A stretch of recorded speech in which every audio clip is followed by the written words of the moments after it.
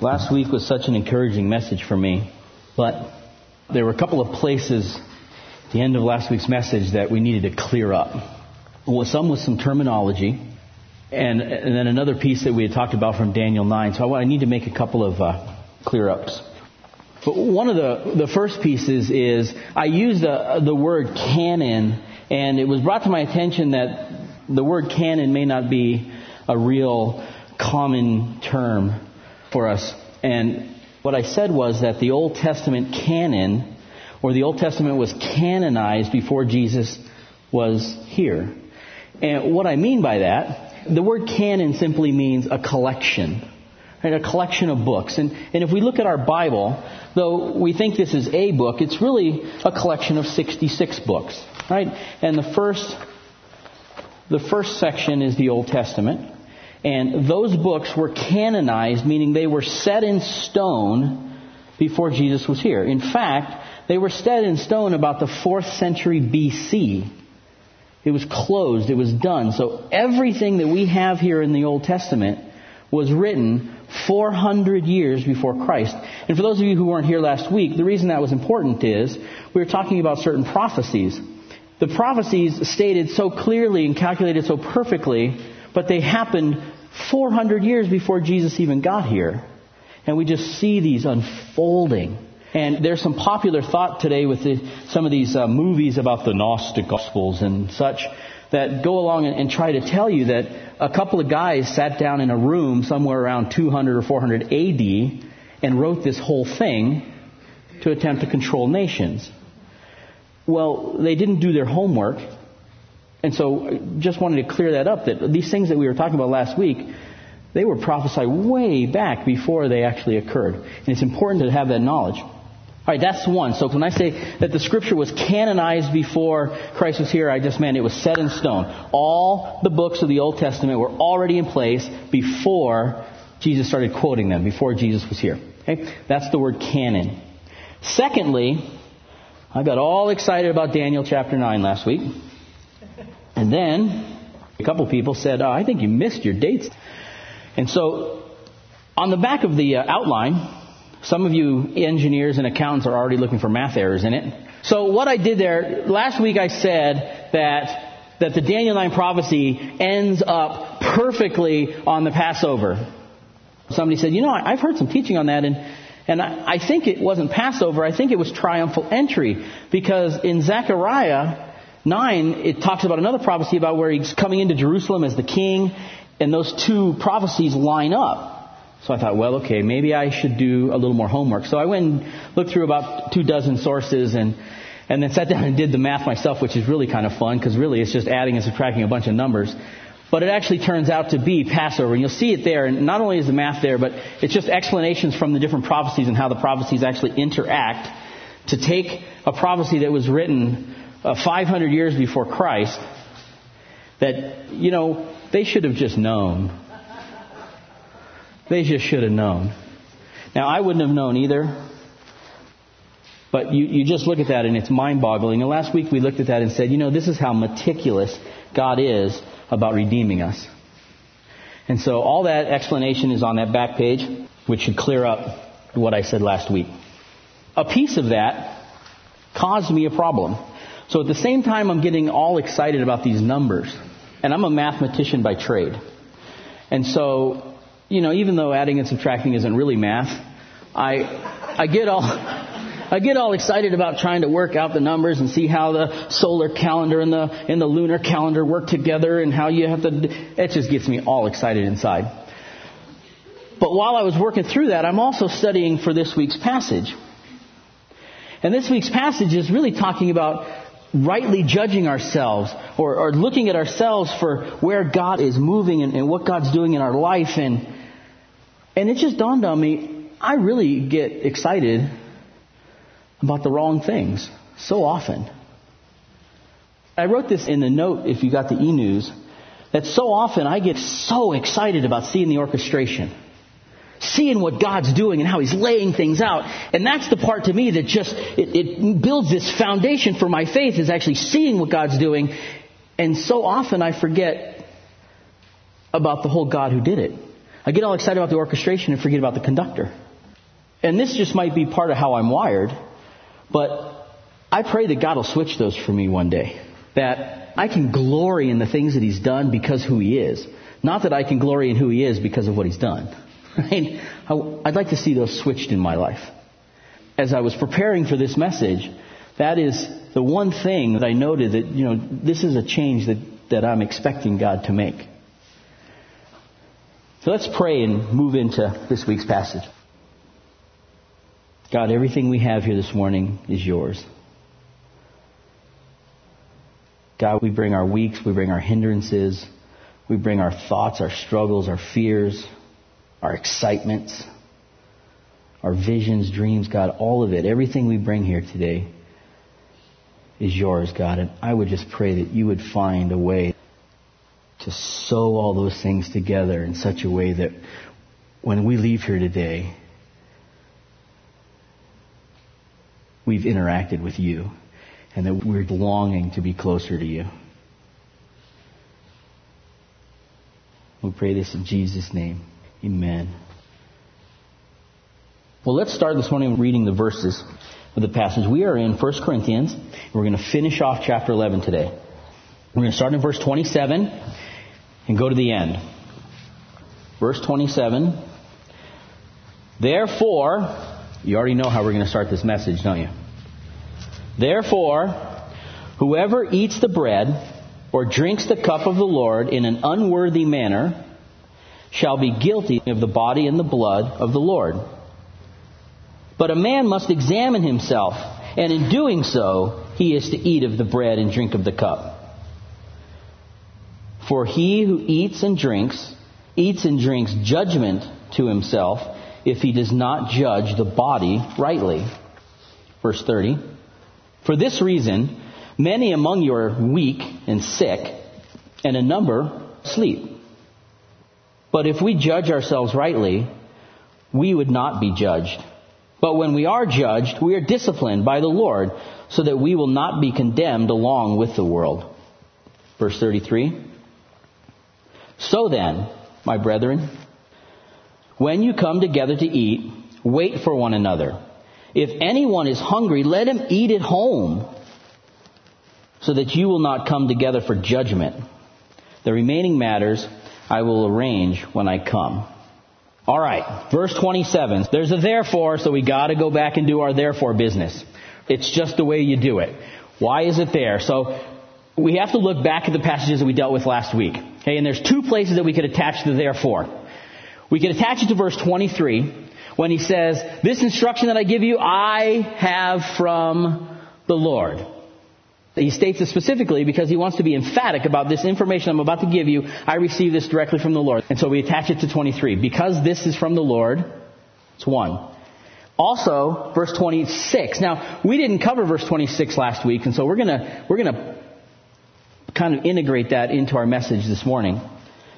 But verse 26, the therefore is also because he's saying you are proclaiming the Lord's death until He comes again.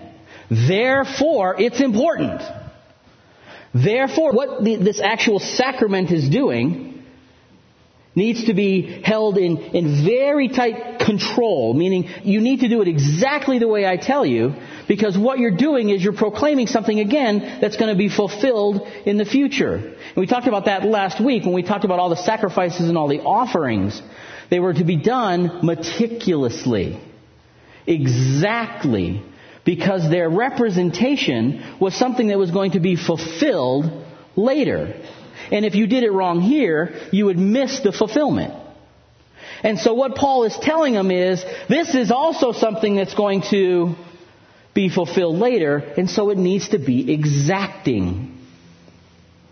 Therefore, if you do it wrong, verse 27, therefore, whoever eats the bread or drinks the cup of the Lord in an unworthy manner shall be guilty of the body and blood of the Lord. Because it has a significant purpose. The word we have to key in on there is unworthy. In an unworthy manner. But before we do that, there's one piece there that we just have to make sure that we have an understanding of. It says, if you do this in an unworthy manner, you're going to be guilty of the body and the blood of the Lord. And that is a thick statement. If you were just to sit down and, try and come up with what's Paul getting at here, it sounds so, I don't even have a word for that. It just sounds thick. You could liken this to flag burners. The reason somebody gets a flag and burns it isn't because the flag has fleas, right? It's not because we don't have anything to get our fire going and so they grab a flag and they burn it up. There's a purpose in burning a flag. You're making a statement against the country that you're burning the flag on, right?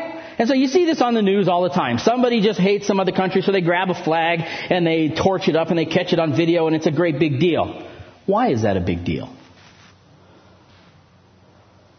It's a big deal because burning the flag represents some real spiteful feelings toward the country.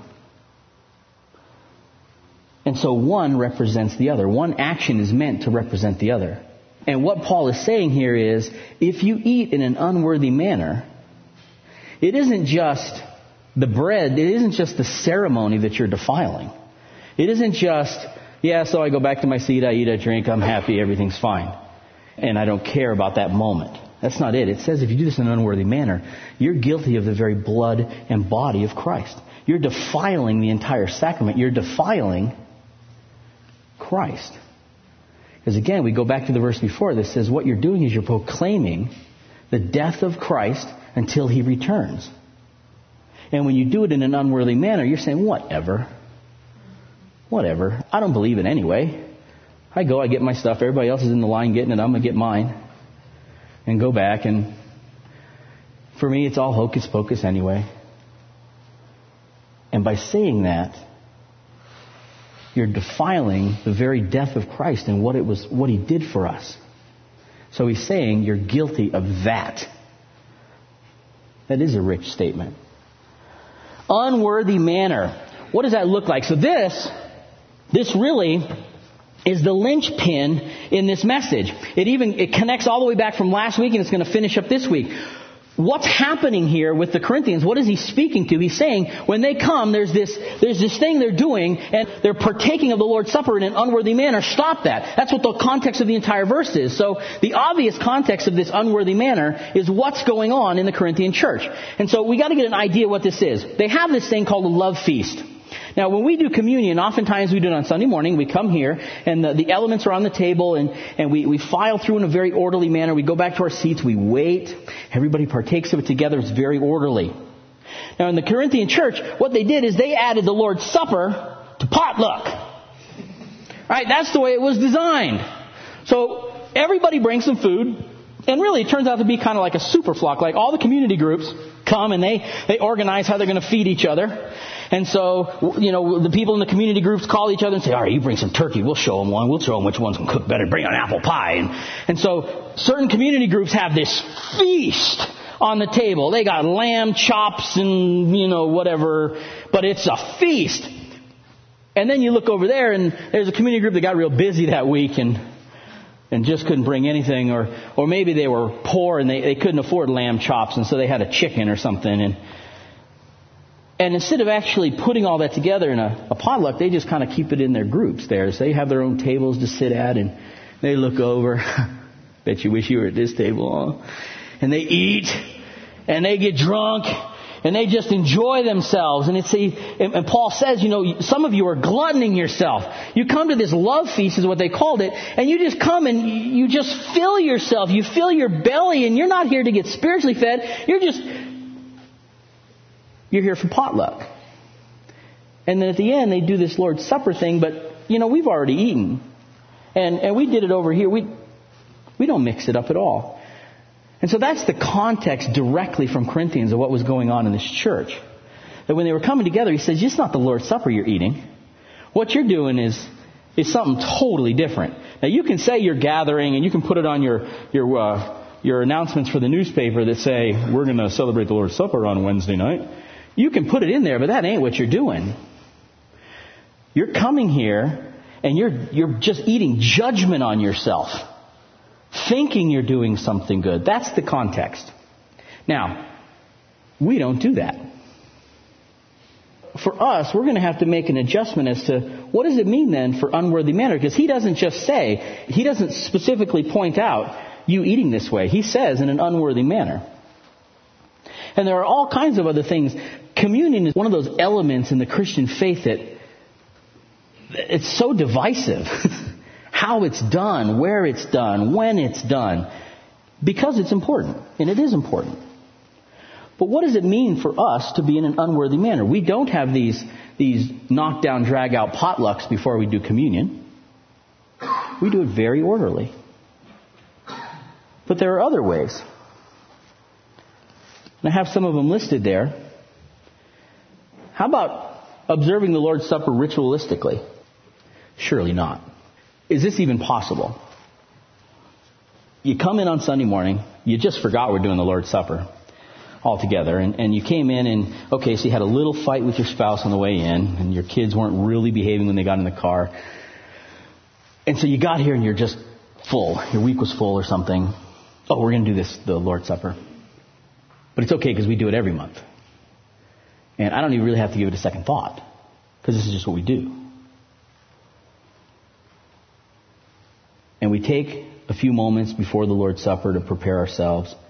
But as you're preparing yourself, you're just kind of sitting there blank. It's already been too much morning. But I'm going to get up and I'm going to just do it because that's what I do. I do communion on the third Sunday. We see this happening all the way through Scripture. We see people bringing sacrifices to God over and over and over. And God saying, why are you doing that? Why do you bring me a lamb that's messed up? Why are you bringing me this when your heart really isn't with me? You're just going through the motion. I don't want it. Do you think I need more lambs? Do you think I need more sheep? Do you think I need that? Do you think I need your gold? I desire mercy, not sacrifice. I don't need these things. I want your heart. And we see, and there's some verses there, Hosea 8, Matthew 23, where he goes off and he talks, and this is maybe closer to home for us. Woe to the Pharisees, where he's saying, you know what, you're like whitewashed tombs. You come to church with your suit and your tie and everything looks real good on the inside, but you don't care. You just come because it's what you do socially. And you're not really observing my Lord's Supper. You're doing it in an unworthy manner because your heart's not really given to me. Woe to you, he says. No players here. We don't want players. Now, I'm already starting to feel like I'm going off onto the end, and I don't want to do that. This is meant, in the end, to encourage us. He is speaking directly to a problem. And unworthy manner is speaking to a problem. Something is happening that's breaking down the connection between the people and God. But the encouragement is, stop that so that we can enjoy the fullness of God in this time and when we come together. So, as I speak through these unworthy manners, I'm pointing out the things that could be going wrong. And the point is to pull away from those things and pull back to God. Unworthy manner. The next one, and this one's just one that we need to talk about, that you trust in the Lord's Supper for salvation. We talked about some of the things last week, those big words of transubstantiation and consubstantiation, where we actually believe that taking the bread saves you. The Bible clearly says you are saved by grace through faith, that it is nothing that you do. It's a gift from God. When we observe the Lord's Supper, he says clearly, do this in remembrance of me, and you're going to proclaim my death until I come back. That's what it is. It's not you getting saved when you come up here and take the elements. And so when we see it, and we talked about some of the things last week about how those verses kind of collide together to come up with this idea that you get saved by taking the elements, and how grace is dispensed there. That's not it. That would be an unworthy manner. And the last one there is coming to the Lord's Supper with bitterness. in your heart. We see the passage that says, if you come and you're going to bring an offering, and you know that a brother has something against you, just leave it there. And go, work that out, and come back. And I heard a story from somebody here that we were doing communion, and they had a battle with their spouse that morning. And the spouse wasn't here. And before they came up and took communion, they left, went and made a phone call, committed to making it right, and then came in and take the elements. When we get to the next sections where we talk about judging yourself rightly or examining yourself, that's exactly what he's talking about. If you find in your heart that there's some kind of bitterness, the Word says you can't love God and hate your neighbor. You just can't do it. You're a liar. If you think you can do that, you just can't. So if you're sitting here and you're like, I get to go take communion, and all week you've just been all bitter towards people, that would be taking the Lord's Supper in an unworthy manner. And so is the answer to not do it? You're sitting here and I just want to rip one of their legs off. Can I say that in church? Aren't you glad you're not at my house all week? So you have these frustrations and you're just here, and so I know the Bible says that if I do this, and in verse 30 it's going to tell me that I'm weak and sick and could die from this, so I better not take it.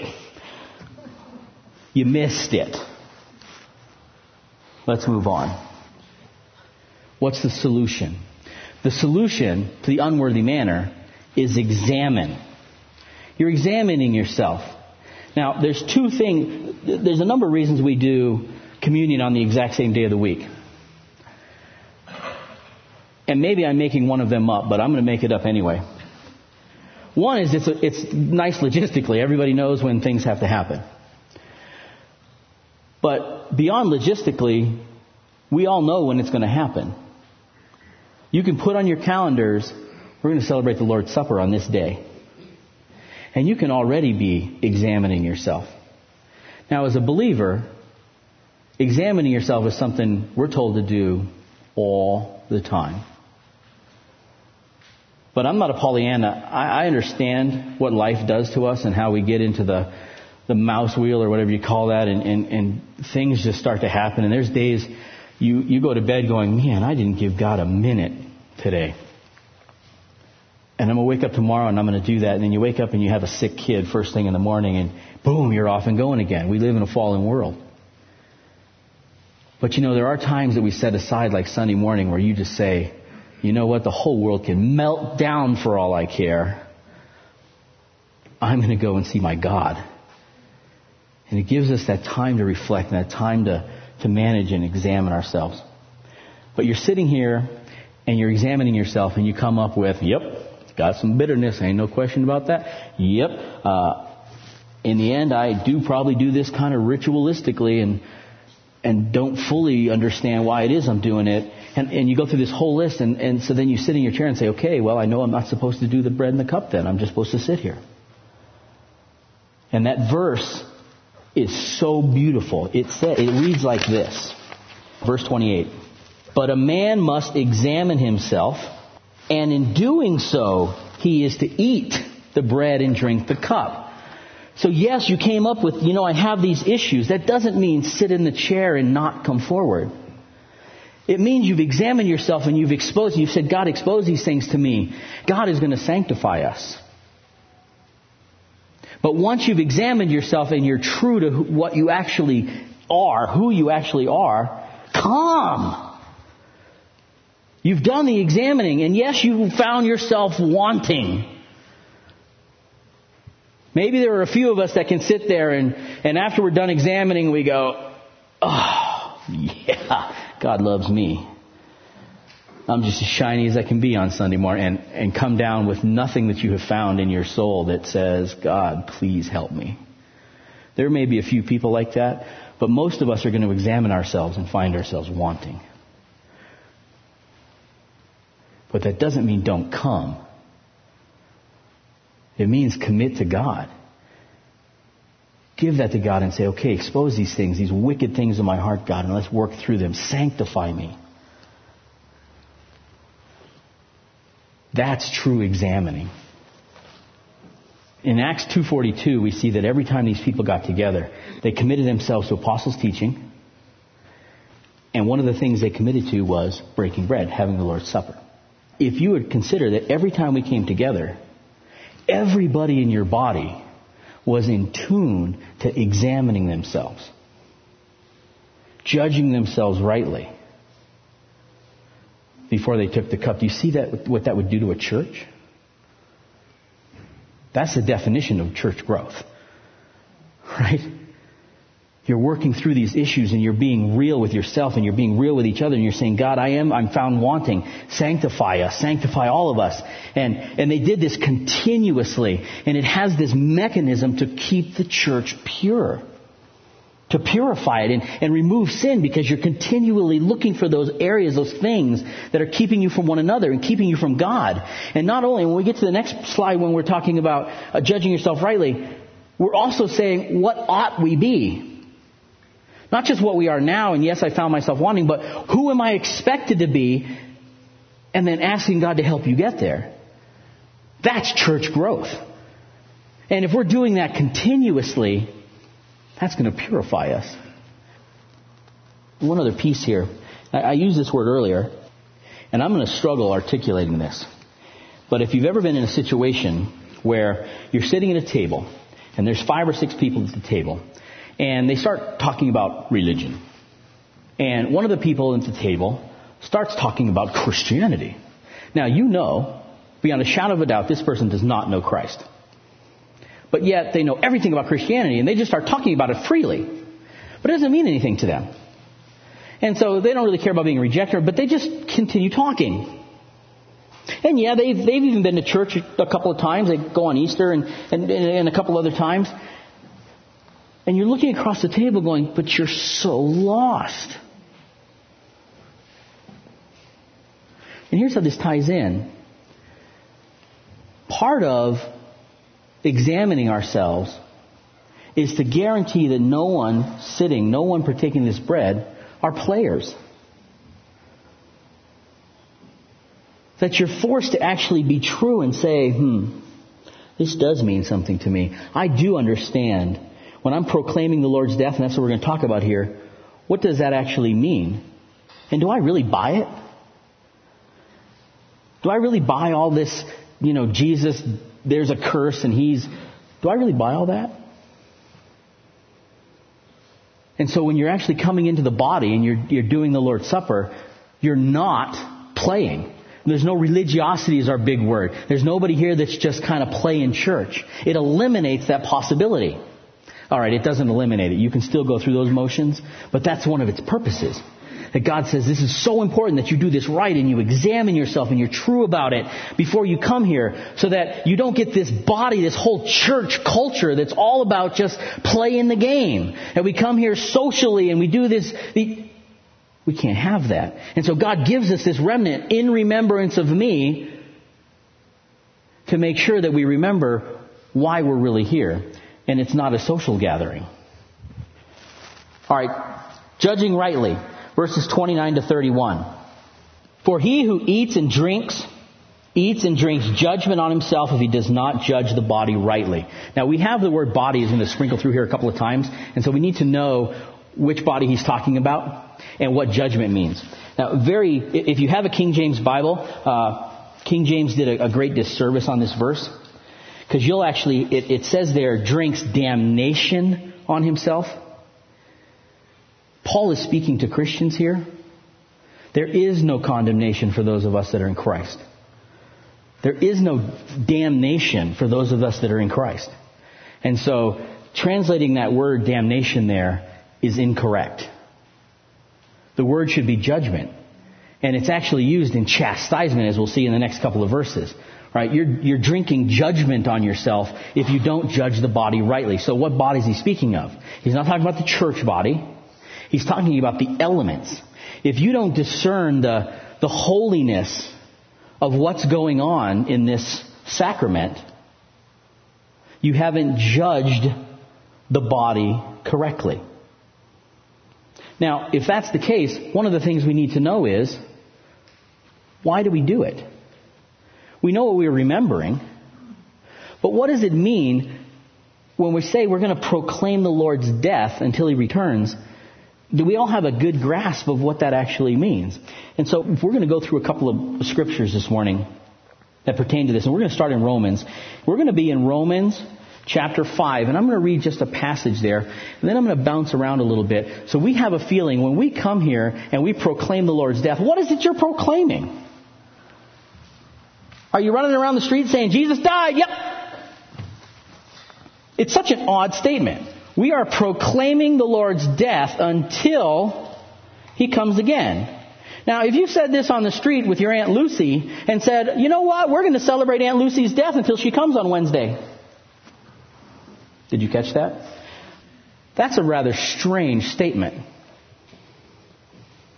So it's more than just death that you're proclaiming here. You're proclaiming His death until this man who died comes back again. So there's a lot to that passage. All right, Romans chapter 5, and I'm going to start reading in verse 6. For while we were still helpless, at the right time, Christ died for the ungodly. For one will hardly die for a righteous man, though perhaps for a good man someone would dare to die. But God demonstrates His own love toward us, in that while we were yet sinners, Christ died for us. Much more then, having now been justified by His blood, we shall be saved from the wrath of God through Him. Verse 10. For if while we were enemies, we were reconciled to God through the death of His Son, much more, having been reconciled, we shall be saved by His life. And not only this, but we also exult in God through our Lord Jesus Christ, through whom we have now received this reconciliation. Okay, some big words. What does that mean? That's the gospel. In the beginning, God created everything, and we were part of it. Man fell away from God. Man fell away from God, and God put a curse on it, and we now live in this cursed planet. You can say that's not fair. Well, God's design. He said, you stay holy, you can stay here. And it didn't happen that way. And man now is disjointed from God. But in every single one of us, there's this desire. If you've ever seen the movie Kingdom of Heaven. Okay, it's violent and gory. But it's a battle movie. And I have boys. That was my disclaimer. But this man in the beginning of the movie says, I will do anything to find forgiveness. And they put that line in that movie so well because in every single one of us there is this desire to reach back and find our Creator. Why are we here? What are we doing? This world is broke, and we know that we're separated from our Creator. Now it comes out in lots of different ways, but we know that there's this gap. And the death of Christ brought that gap. He took the curse away. He became the curse. Took it away and reconciled us back to Himself, that says. So when we proclaim His death, what we're proclaiming is that we were away from God. We had damnation on us. No hope. And God brought us back together. In Christ, He closed that gap. He provided what we needed to be with God. So that's what we're proclaiming. When we take the elements, we're proclaiming that when Christ did this, He saved us. He took that curse away. And we're saying, it's like in Galatians 2 where it says, I have been crucified with Christ. It's no longer I, and I have the bread, I have the cup, and we're proclaiming, it's no longer I that live, but Christ that lives in me. This life I live in the body, I don't live, it's not me, I'm just living it through the Son of God, who gave Himself for me. That's what we're proclaiming. It's much more than just walking down the aisle and getting something and going back and going, oh yeah, Jesus, thank you for dying on the cross. It's so much more than that. There are a number of verses there that you can go through that tie these things together. Judge ourselves rightly. what is our true state? After we've examined ourselves, we've judged the body rightly, we know what it means, we know what it is we're celebrating. The next thing we're going to do is we're examining ourselves and actually judging rightly. Now, this is something that's got to be ongoing. This is something that we've got to be doing every day.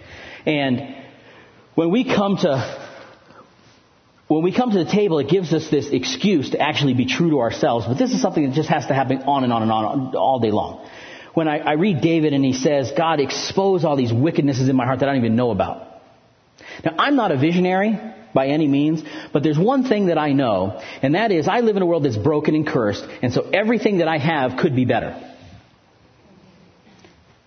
And that includes, this is my favorite example, my marriage.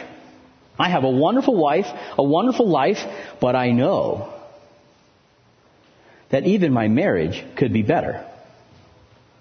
If I knew those things that I was doing that was causing me to hurt my wife or hurt the marriage, and I don't even know. I walk through life kind of staying busy, and I don't often stop and note those things. But when I do, I go, if I did that differently, it would make this area better. Well, I can't do it differently because I don't know how. And so I pray and say, God, all right, you've shown me what I can do better here. You've shown me how I can make that next step. But now I need you to help me move there. And that's what we call sanctification. But unless we actually judge rightly about not only who we are, but who we ought to be, you'll never make that step. You never say, yeah, there's that next step that I can go to. So my marriage is one place, and my Christian life is another. And I gave that example a long time ago about all those bushes. And I've heard this example over and over and over, and about this naked guy running through the field, hiding behind bushes and asking God to burn them all up. Right? There are these bushes between me and God, and it's sin. And I don't want anything that keeps me away from God. I don't want anything in this field that will allow me to hide from God. And there are lots of things. And when one gets burned up, I run behind the next one, and I see that I'm behind another bush, and I say, God, burn this one up too. And it could be all kinds of things. Everything from covetousness and wanting money and wanting, just all kinds of things that get in the way between me and God. And I want them all to disappear. And again, I'm not a visionary. I just know I live in a fallen world. And I know that I have sin. And I know that things can be better. And until the day I actually see Jesus, I'm going to continue to ask Him to burn these bushes up. But you have to judge rightly. We have to be honest. You can't come and say, you know what? I'm feeling pretty good about myself. Now, let's not let this be a downer, though. And God has given us we have wonderful lives. And I'm a happy man. So I'm not saying you can't go and enjoy your Sunday afternoon. I'm saying that there is a next step for us. There's always a next step, and we have to be honest about that. We see in Revelation 3, when Christ is talking to Laodicea, and He says, you think you're all polished and all pretty. What you don't know is you're poor, naked, and wretched. I love that verse. Right? You're all feeling pretty good about yourself, but let me just tell you your real state. As we're honest of ourselves like that, it allows us to go to that next step. What's your commitment to Jesus? We've got to be true about that too. I love the story. Peter, after the resurrection, says, I'm a little tired. My whole life just got turned upside down. I'm going fishing. Anybody going with me? A couple guys jump in the boat. They head off. They do the man thing. They're out there going for some big bass. And they see this guy on the beach. And the guy on the beach says, have you caught any fish? Well, guess we ought to be honest. No, we didn't catch anything. And he said, well, throw your nets over the other side of the boat. And Peter's heard that before, hadn't he? And his mind just started going, you gotta be kidding me. I thought the ladies were just messed up that morning when they said, no way. And he's filled with something that we just can't even explain, right? You can feel it when you read that passage. You just feel what's going on in Peter's head. And he's just like, whatever. And he just dives in the water and starts swimming. All I want to do right now is be there with Jesus, because all of these last couple of weeks have not been pleasant for me. And he gets on the shore, and Jesus says, Peter, you snake. Can't believe you did not. He didn't say that, did he? He didn't say that. He said, hey, bring me some fish. Cooks them up. He says, Peter, do you love me? And Peter being Peter says, well, dude, of course, man. I'm like the one most committed to. He didn't say that this time. That's what he said in the first 20-something chapters. That was Peter's nature. But this time he said, you know that I like you. And at that moment, Jesus didn't say, well, then you're disqualified. I don't want you. Jesus said, feed my sheep. Then he asked him again, make sure, do you love me? And Jesus is forcing Peter here to be honest with his commitment. Because if we think we're all that, we're as holy as they come, then you're not going to Jesus and saying, Jesus, help me grow. Help me be like you. Show me yourself. Because if you think you're all that already, you don't need him. Jesus came to save the sick, not the people who think they're well. And so when we get to that examining, that truthfulness about our commitment to Christ is imperative.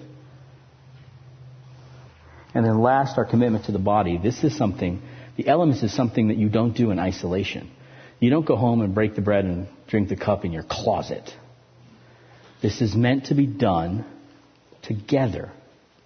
We proclaim this together. It is a community event. It purifies the church. What is our commitment to one another? Get in, get out? We come here to get our social needs met? We come here to bless and encourage one another? What is our commitment to the body?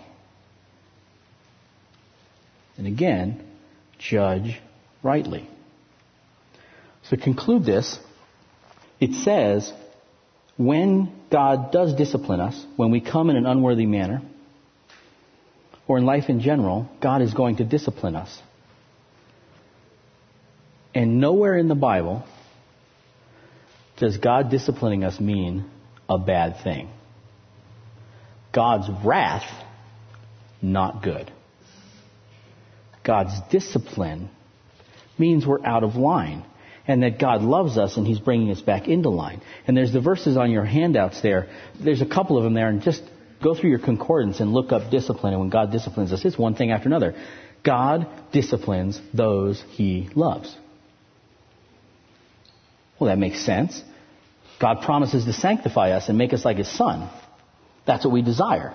The Christian's heart says, I hunger and thirst for righteousness. I hunger and thirst to be more closer to God. And to do that, you're becoming more Christ-like. And to do that, because of your natural body, that requires discipline. And if you've never been to the divine woodshed, either you're real quick to learn, or you're not in Christ. But anytime you have a stiff neck, and God wants you to move into this area of obedience, and you say, I'm not going. If you're God's, you're going. And you can expect discipline in your life, whether that's sickness, whether that's any kind of troubles that draw you back. God is going to discipline you and bring you back to Himself. Now, I can already hear the email I'm about to get when I said sickness there. We live in a fallen world, and you can get sick for whatever reason. But God also has divine control to use whatever He wants to bring you in line with Himself and to make you think. He disciplines those He loves. And we see there in verse 30 where He says, and some of you sleep. It doesn't mean they're sleeping through service. It means they've died. Now here's a beautiful thing. God will take your life before He allows you to fall out of His hand. How is that for a promise? For those of us who are a little more obstinate than the rest, when we belong to Christ, it is our heart to become more Christ-like, but there's times we're just going to fight for this one thing that we... And it says God will even take your life before He lets you fall from grace. That's a promise you can take to the bank. God disciplines those He loves. Well, this wraps up this way. The directives. In context, He says, listen, when you come to eat the Lord's table, wait for each other. It's really that simple, people. I want you to come. I want you to have your love feast. I want you to share. I want you to do these things, but I want you to wait. I don't want this to be some gluttony match where you just come and drink judgment on yourself. But that's an interesting way to end this, because He says, so you don't just come together for sin. And I think about that in our body and wonder, as we come together, is there ever a time when our hearts are so not in tune to be where God's going to be that we actually gather to just have judgment on ourselves? And I pray that's never the case. Because when we come, and I heard it this morning, at 9:30 we get together and we pray for the service and for everything. And you just hear the prayers that say, God, we're everything that we brought that isn't ready to worship You and to get in the way of what You're going to do today, take it away. And you just hear it over and over and over. And so I pray that's something that's consistent in Windsor Community Church as long as we exist. That our hearts come here to truly worship. Now, you saw a lot of pictures up there, and you probably saw your faces, and I'm sorry if any of them were pictures you didn't like. But this message about judging yourself rightly, and as I thought through that, I thought, what a perfect way to remember as you see yourself. You look in the mirror, and you don't go away like one that forgets totally who you are. But you look at yourself, and you judge rightly. And we're going to move into a time of communion. And let's just keep that in mind. Keep those questions in mind. Examine yourself. Judge rightly. Let's pray. Lord Jesus, would You do that for us? God, right now as we are going to come and remember You, God, I pray that You purify us. God, are there places we need to repent? Help us to repent. Are there places where we need to be encouraged and to encourage one another? Help us to be that encourager. But God, make us a body that's wholly sold out to You. We pray this in Your name. Amen.